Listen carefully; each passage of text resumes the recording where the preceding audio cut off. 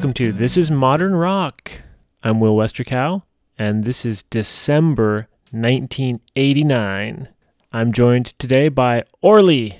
What's up? How's it going, Orly? It's so good to be back. It's good to have you back. It feels like a long time. It does feel like a long time, doesn't it? Yeah. Yeah, it was, way back in September 1989. But we recorded a long time ago. Okay. People do that. Yeah. Well, let's get into some music. Okay.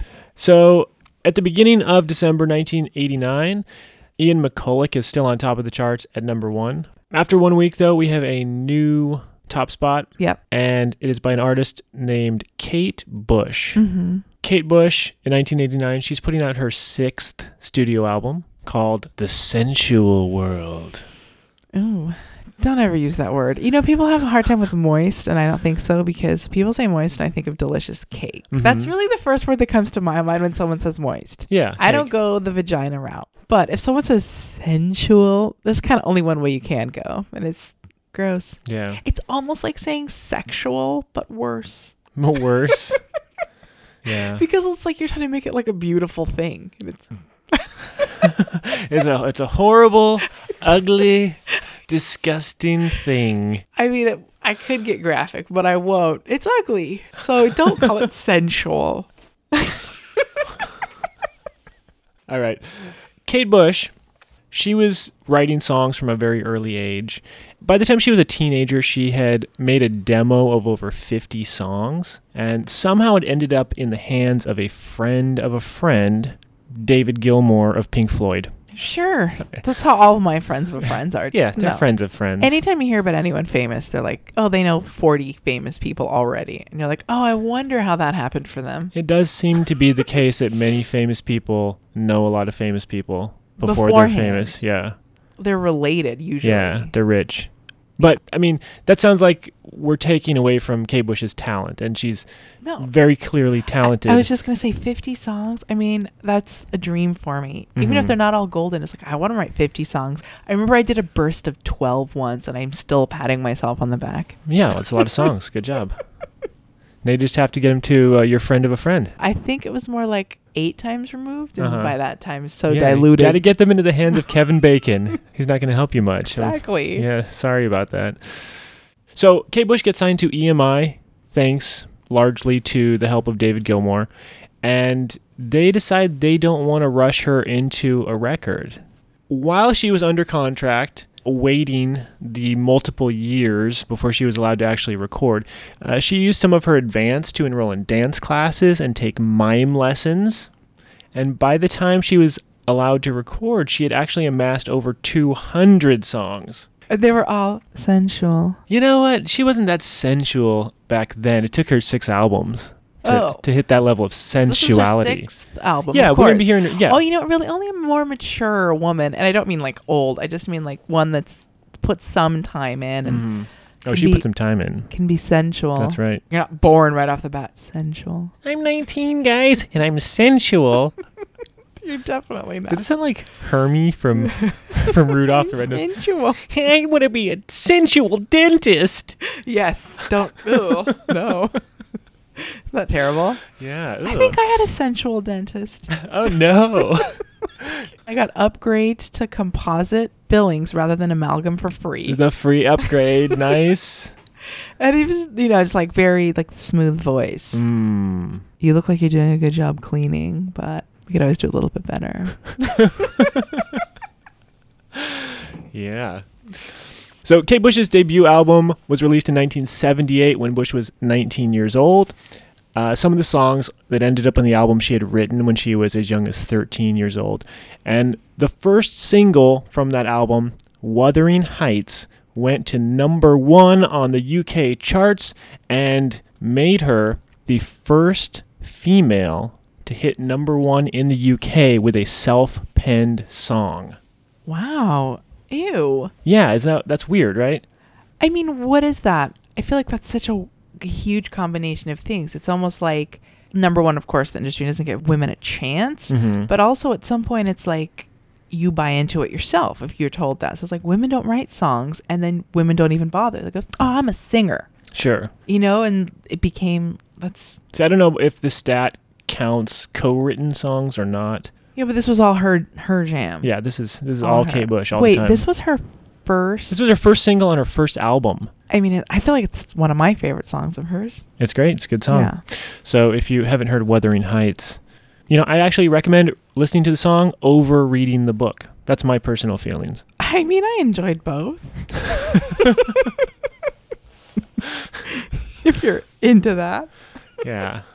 The first time I heard Kate Bush, it was actually kind of unbeknownst to me. I was listening to Peter Gabriel's third self-titled album, the one where his face is all melting on the cover. Mm-hmm. And one of the songs really struck me called Games Without Frontiers. Games Without Frontiers. Was she singing on that? She was singing backup on that. Yeah, backup vocals. The first time I heard Kate Bush. No. Beavis and Butthead. Of course, Beavis and Butthead. What song was it? I don't remember. Was it The Sensual World? I think it was later. She definitely seemed sensual in this video. Okay. So in 1989, Kate Bush releases her sixth album, The Sensual World, which she not only wrote and sang and played on, but she also produced it as well. She's a jack of all trades. I guess so. Do you want to hear a song? Yes. We're going to hear a song called Love and Anger. It hit number 1 on the modern rock charts and stayed there for 3 weeks. And Kate Bush claims that this song took her over 18 months to write. It was the most difficult song for her to write on the entire album. At 18 months? It's nothing. Well, but think about how fast artists were putting out albums back then. That's true. Right? That's like 3 albums gone by, and she still hasn't finished the song. Mm-hmm. It took her over 18 months to write, and she doesn't really know what the song is about. Also, if you listen closely, you can hear her friend of a friend, David Gilmour, on guitar. Thank you, pal. Yeah. Let's hear it. Love and Anger.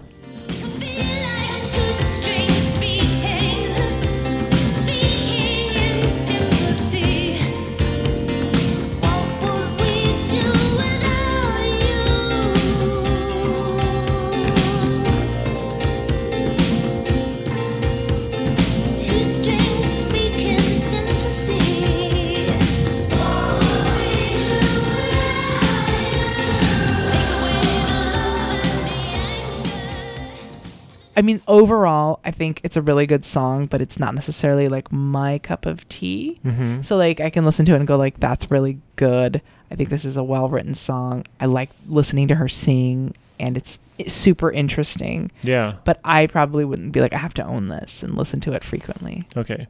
I actually really like this song, and the more I listen to it, the more I like it. Yeah, you're like, I could do this more. I think I could too, though. So maybe it's a grower, and that's totally fine. Not everything has to be like punch you in the face right away. Yeah. And this is the first time I've heard this song. Speaking of punch you in the face, though, one thing that I really like about this song is that it's tough. Like, it's a tough song. Oh, yeah. But without sounding macho or dumb or cliche. Like masculine. Like, yeah, it's like, I mean, it's got this really hard-hitting drum, like, yeah. and it's got... just always have a thing against a choir of children singing in chorus. It's not for me. I mean, I sort of know what you mean, but I don't have a problem with it in the song. I'm problemed. And once again, I'll bring up Pink Floyd. I was going to say, it's a little too another brick in the wall. Another brick in the wall.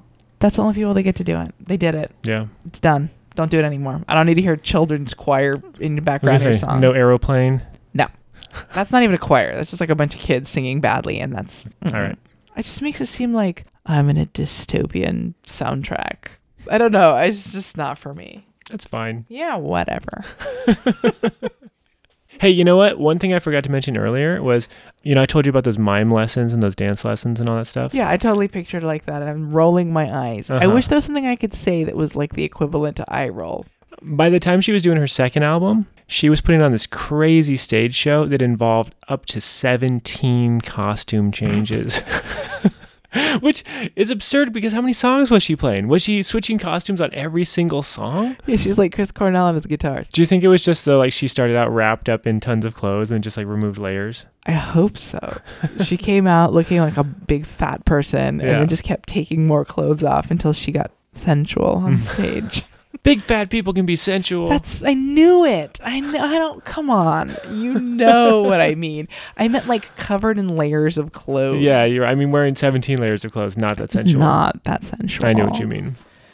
She's also the first rock artist to use a wireless headset microphone since the 1960s. Yeah, and I'm sure she was the one that made it look cool. It was made out of a wire coat hanger. Are you serious? Yeah.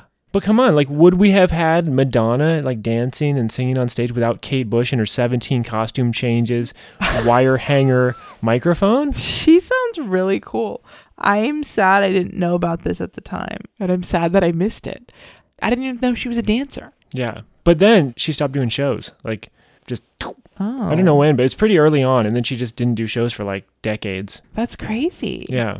I really know nothing about her, like, personally, so all the stories are neat and fun. Yeah. Her favorite color? Chartreuse? You don't know that. I don't. And did I sound sarcastic the whole time? No. Okay. Wait, was that sarcastic? Stop. Do I? No, I don't think so. Okay. Kate Bush couldn't stay on top the entire month. The last week of December, she's displaced by the Jesus and Mary chain. New sound. Yeah. Barreling in. Yeah. Some Scottish bros. Are they bros? Yeah. The Reeds. There's no ladies in that band? I meant that the two main guys are actually brothers. Oh. Yeah. I thought you were they're like broed out. Yeah. No, they're not. No. They're not like wearing the upside down visor. I'm like, the Jesus and Mary chain were frat boys? You guys ready to rock? Yeah. Yeah, I can see why that would be confusing. Yeah. Turns out they were really douchey bros. No, they were brothers. William Reed, Jim Reed, and then some other guys. Okay. The Jesus and Mary chain formed in 1983. They were originally called the Poppy Seeds, and then they changed their name to Death of Joey. Dude, you guys, do you know where heroin comes from? It's poppy seeds. The name the Jesus and Mary chain still remains something of a mystery. There's been rumors that it was taken from a line in a Bing Crosby film. And that it was taken from an ad on a cereal box. No. No, that doesn't make any sense, does it? No, there's not talking about Jesus on the cereal. Oh, the Jesus and Mary chain. Oh, No. send away for that. That's Maybe they have nothing. more religious cereal boxes in Scotland than they do. Jesus and Mary chain. Yeah, well, I mean, I don't know. No, like a necklace. Yeah, I mean, it could be. I don't know. I always pictured it as something more abstract for some reason. Yeah. So these guys were known for putting on very, very short concerts in their early days. Oh, good. Like Really? under 20 minutes. He just came out, looked at everyone on stage, knocked down the microphone, walked off. Yeah. Well, they also played with their backs to the audiences. Yeah, they played with something, all right. And this is the thing. This sounds totally terrible to me. Like, I can just imagine these guys coming out. They're, all on drugs or whatever. They turn their backs to the audience, make a bunch of loud feedback noise, and then, leave after 12 minutes. But I've seen interviews with other bands, and they were just astounded. They're like, this was the greatest thing. I'm so inspired. Give me a break. You're not inspired by that? You don't want to run out and... Look, if those guys can do that and be a band, then you can be a band. Anyone can be a band. They would call the cops on me. If my favorite band came out and they played 12 minutes with their backs to me and ran out as a young person at a concert, I would have been hysterical. Because it was so exciting? No. Because I was so upset. No. What might you have done? Oh, screamed and yelled and pushed people around and got into people's face. Started a riot, in a sense. I would have hoped. And then I'd go to their tour bus. Scream at them knocking there. on the windows. You guys, yeah. get back out here. You owe me a show. Definitely. I've done that. Yeah. Who have you done that for? I've definitely yelled at bands for playing too short. Yeah. When you walk by their bus, yeah, for sure. I know you can see me. 40 minutes, you suck. So the Jesus and Mary chain were influenced by the Velvet Underground, the Stooges, the Shangri-Las, Ronettes. But without any hooks. So they decided to take the recipe that the Ramones were using, which was, kind of girl group sound. But they decided rather than go the fast punk rock route, they were going to make it super noisy, super loud. So there's these catchy girl group type songs hidden in there. Yeah. But you really have to listen hard for them. Listen hard. Yeah. My ear's not sophisticated enough for that. So their first album, Psycho Candy, is considered massively influential. I literally can't listen to this album. I mean, I've tried, and I'm not saying it's bad, but it actually gives me headaches. It does. I'm not exaggerating. It induces headaches. Yeah. I always think it's funny that you're everyone seems to like this. I'm going to really give it a try for 12 listens. I do that. I've given myself 12 headaches from this album. And this is me. Put on the first song. The first 30 seconds are terrible. I never want to hear this again. Well, people love this album. No, I'm sure. Yeah. People love all sorts of things. Yeah. People love Peeps. Fair point. By the third album, which is called Automatic, the Jesus Mary Chain had abandoned drummers altogether and decided to use a drum machine. And they'd largely abandoned using a bass player, opting instead for a keyboard bass. And they also largely abandoned their extreme noise feedback sound that had marked their debut. Okay. We're going to hear the first single off of Automatic. It's called Blues from a Gun. It went to number 1 for 3 weeks, and that makes it not only the final number 1 song on the modern rock charts of 1989, but also the first number 1 song on the modern rock charts of the 90s. Oh, because it did the old jump over. Mm-hmm. So it holds that distinction. All right. Let's hear it. Blues from a Gun.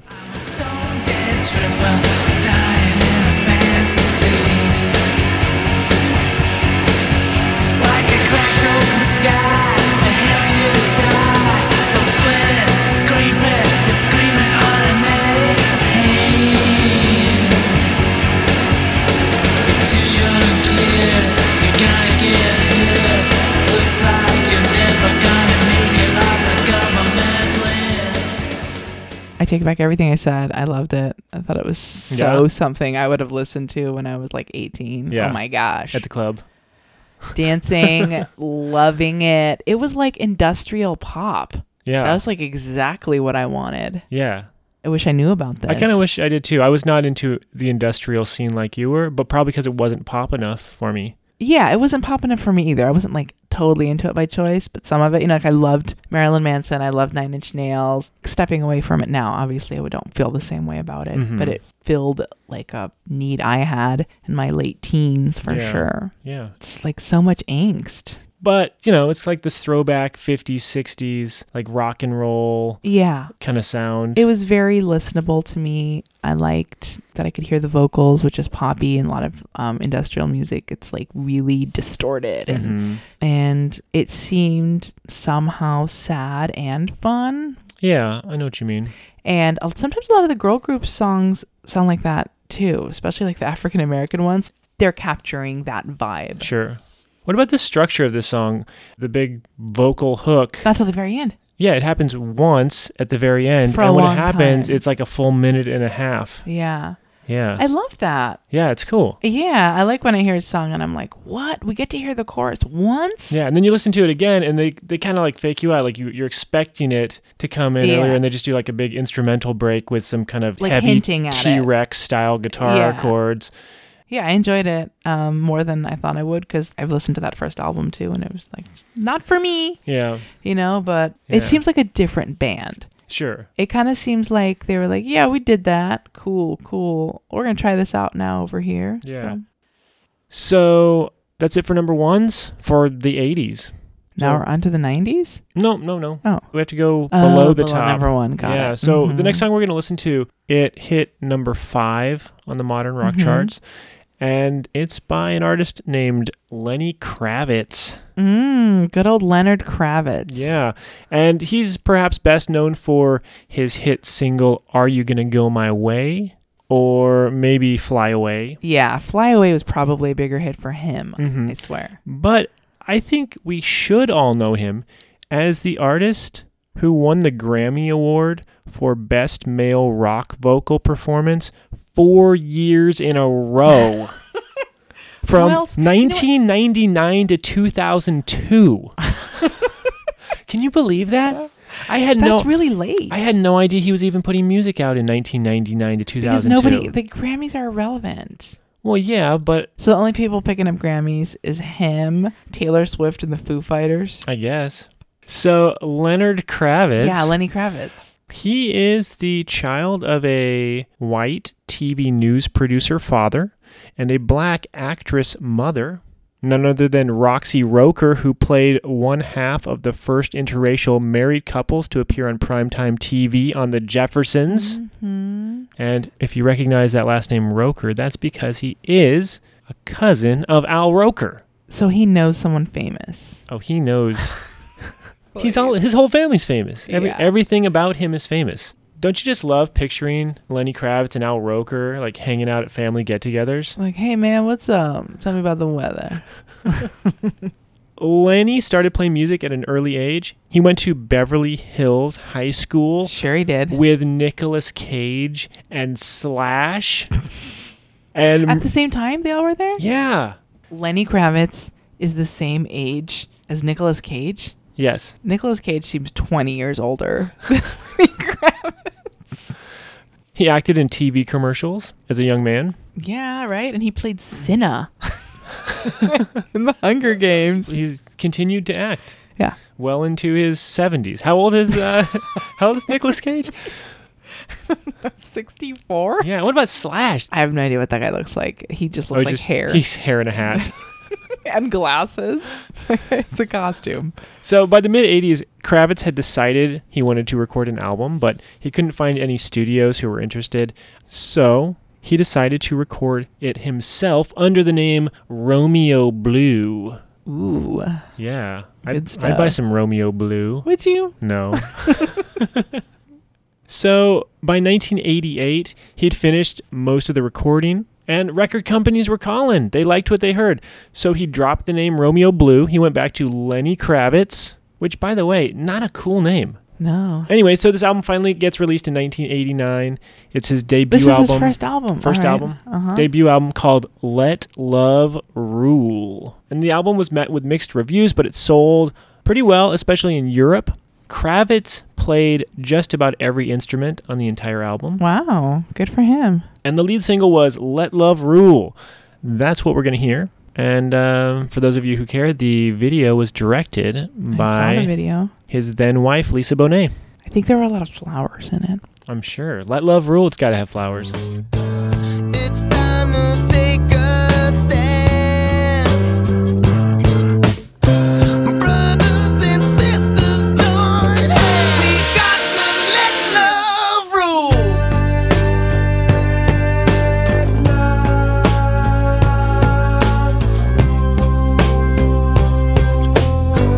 We got to let love rule. I'm going to do a total flip-flop like I did with Jesus and Mary Chain, except the other way. Okay. So I thought I liked that song Mm-hmm. until I found out it was like 6 minutes long. First of all, heavily Beatles influenced. Oh, yeah, big time. Like crazy. It's like Hey Jude. I was going to say, he heard Hey Jude. He's like, whoa, you can do that? I'm going to do that. I'm going to do that. 2 minutes of outro. Yeah. Nothing against Lenny Kravitz. He's not the greatest singer. I was kind of surprised by that. He might have gotten better as a vocalist because he did win those 4 Grammys in a row. But at this point, yeah, his vocals are not that strong. No, I mean, he's in key, but he Mhm. doesn't really have like a lot going on. And he seems like he's working really hard to be where he is. Right. It doesn't seem like it's comfortable or natural to him. And neither is lyrics. This is painful, some of it, but you know. Yeah, I mean, I'm not opposed to the sentiment of the song. I like the sentiment of the song and I like singing along for a little bit, but Yeah. it drags for sure. Did you hear there was like a dueling saxophone at a certain point? Yeah, I liked it. Yeah, I like that too. That's one of my favorite parts. They're like Yeah. over each other. Yeah, and the one was like lead and the other one was kind of doing rhythm sax. I enjoyed that. Lenny Kravitz did not play those. I don't think so. No. No. But he did play organ, The organ. keyboard, bass, guitar, Guitar. vocals, Yeah. backing vocals. Yeah. I still think it's kind of endearing. I Like think so he's too. working hard. He's doing it all himself. Him and his wife, and they're this team. They're shooting the video. They're recording it They're just themselves. a famous couple, you know, Yeah. trying to make it in the biz. I mean, it would be more endearing if he was just like some schmuck from the Midwest or whatever. But Yeah, without like a beautiful actress wife. yeah, Uh-huh. but he's still, he's being plucky and He was one of the first people to rock a nose ring. oh, I had a nose ring early. I was 13, and now it's not early. 13-year-olds have nose rings all the time. But back then, very few of us did, especially in small towns. inspired by Joan Osborne. Pre-Joan Osborne, thank you very much. Inspired by probably 4 Non-Blondes. Okay. Because I'm really cool. Did you wear Linda Perry's hat? No. The big floppy velvet? No. No. So here's a super fun fact. In 2002, Tom's Shoes let Lenny Kravitz design some shoes for the company. And one of the designs he did have the lyrics for Let Love Rule all over them. I would love to wear the lyrics to Let Love Rule all the time. So you might be able to go on eBay and get yourself some Let Love Rules Christmas is coming up. modern rock toms. Yeah. And are they still doing that thing? If you buy some Let Love Rules toms, are they going I think to they probably just give some regular toms? Yeah, That's regular not cool. toms. Okay, let's go to the fourth song. We're going to talk about an artist who hit number 8 on the modern rock charts, and his name is David Byrne. Okay. David Byrne. He was already solo? Sort of. Yeah, so David Byrne is most well known for being the lead singer of Talking Heads. Mm-hmm. And what can we say about the Talking Heads? It's a great band. Yeah. They put out a lot of great albums. They had a ton of great songs. Unfortunately, Talking Heads never got to really take full advantage of the modern rock charts because They'd already broken up, I guess, huh? well, not exactly. By 1989, which is where we are now, Yeah. they aren't technically broken up, Okay. but they are essentially broken up. And they're only going to release one more single before the official breakup actually happens. Which is? Sax and Violins, I think. Okay. And it But actually, they were all doing their own thing at this point. yeah, and so David Byrne, he had flirted with doing non-Talking Heads projects before. Mm-hmm. As far back as 1981, he had worked on an album with Brian Eno Okay. and released that.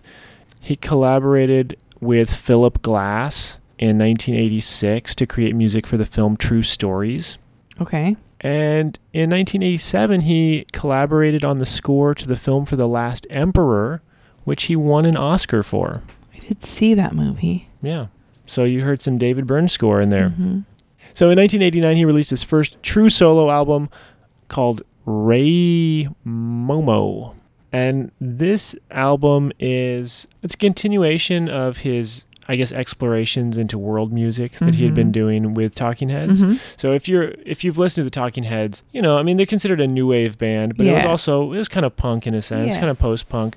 And a few albums in, they started exploring world music, a lot of world rhythms in particular. So with Ray Momo, David Byrne is getting heavily influenced by Afro-Cuban sounds and Brazilian songs. Yeah. This album, Ray Momo, was produced by Steve Lillywhite, and many songs on Ray Momo feature Steve Lillywhite's wife, Kirsty MacColl, who is perhaps best known as the female voice on the Pogues Christmas song, Fairy Tale of New York.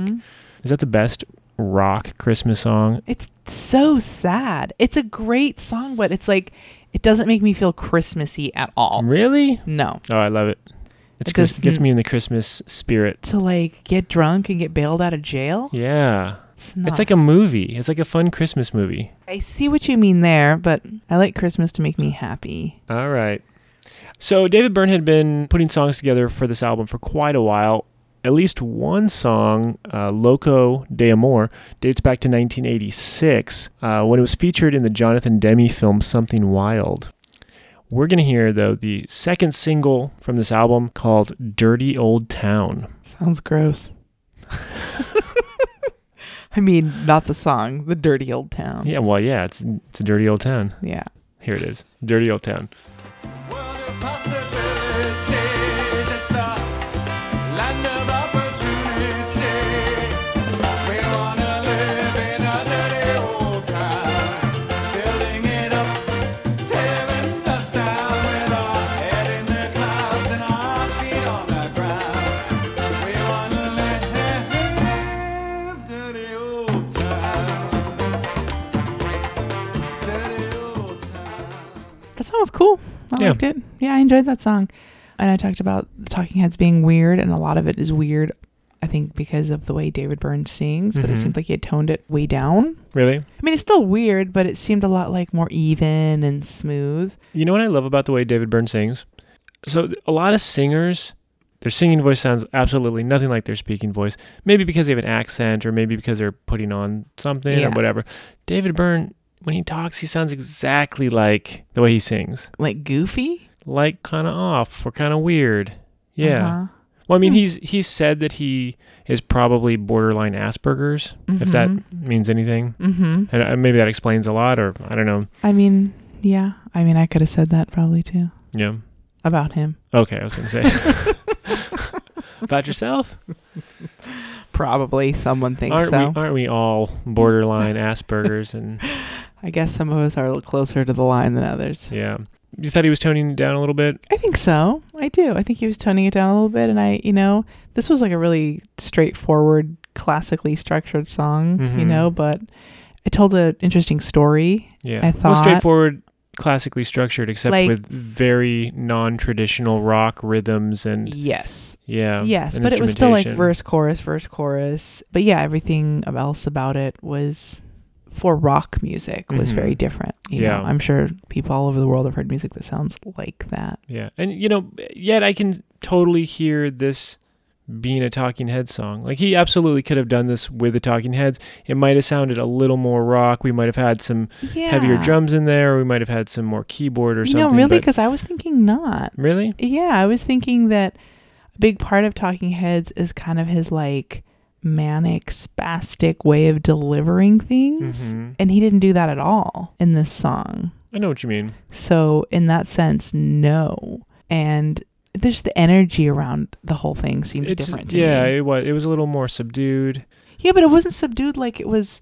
Right, it wasn't a lethargic song. No, not at all. No. But yes, if you are holding it up to the standard of the Talking Heads and their energy, it's subdued. I wonder if also he felt confined lyrically within Talking Heads, because if you listen to the lyrics of this song, it does seem like a far cry from the type of lyrics he was doing for Talking Heads.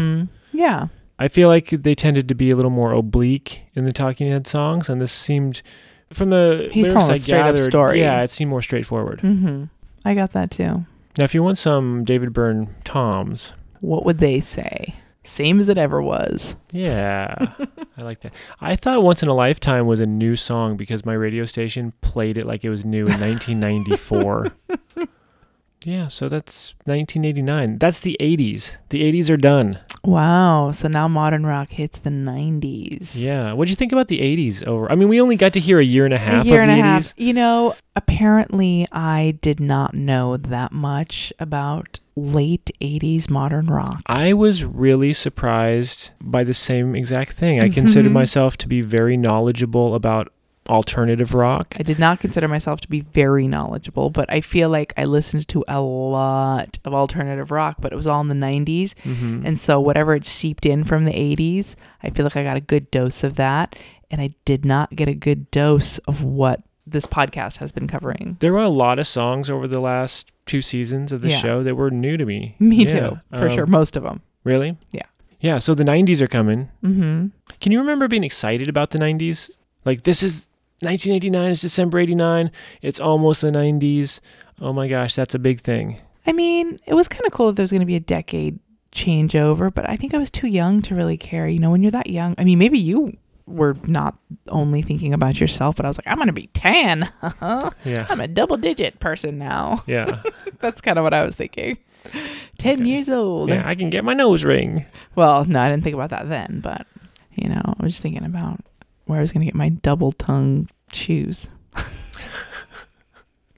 Pay less. I missed out on that fad completely. I had no idea that was a thing until someone brought it up a month or 2 ago. Really? Yeah. Double-tongue shoes? Never heard of them. I don't know. I feel like there should be some kind of celebration or some big to-do, but I feel like we're just fading into the 90s. I don't know. I mean, George Bush, H.W. is our president. Yeah, I don't it's know. not that cool. Let's celebrate in 92. How about that? It seems more celebratory in 92. Okay. Well, then I guess that's it for season 2 of This Is Modern Rock. Yeah. We're going to be going on a 3-month break between seasons. So we'll be back 3 months from now. Okay. Don't think that we just vanished into the ether. Yes. When the new episodes don't appear, it's just because we're getting ready for season 3. That's right. 1990. Researching. Recording. Yeah, we're going to have all kinds of great guest hosts. We're going to have all kinds of great music. More facts. It's going to be a lot of fun. Yeah. Thanks Looking forward to the 90s. Yeah. Thanks for tuning in. Orly, thanks for joining us again. Yeah, of course. Thank you for having And me. I hope you all had a great 1989. Yeah, have a great end of 2017. Yeah. Bye. Bye.